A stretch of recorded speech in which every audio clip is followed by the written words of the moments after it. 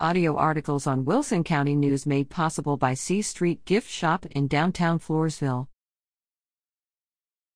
Poth cross-country girls grabbed first in Floresville. The Poth varsity girls cross-country team won first place as a team at the Floresville cross-country meet August 19. The top 5 runners were Brooklyn Albert, sophomore; first Caitlin Poth, freshman; second Riley Ellis, sophomore; 5th Sadie Skloss, sophomore; 9th Jasmine Jones, senior; 22nd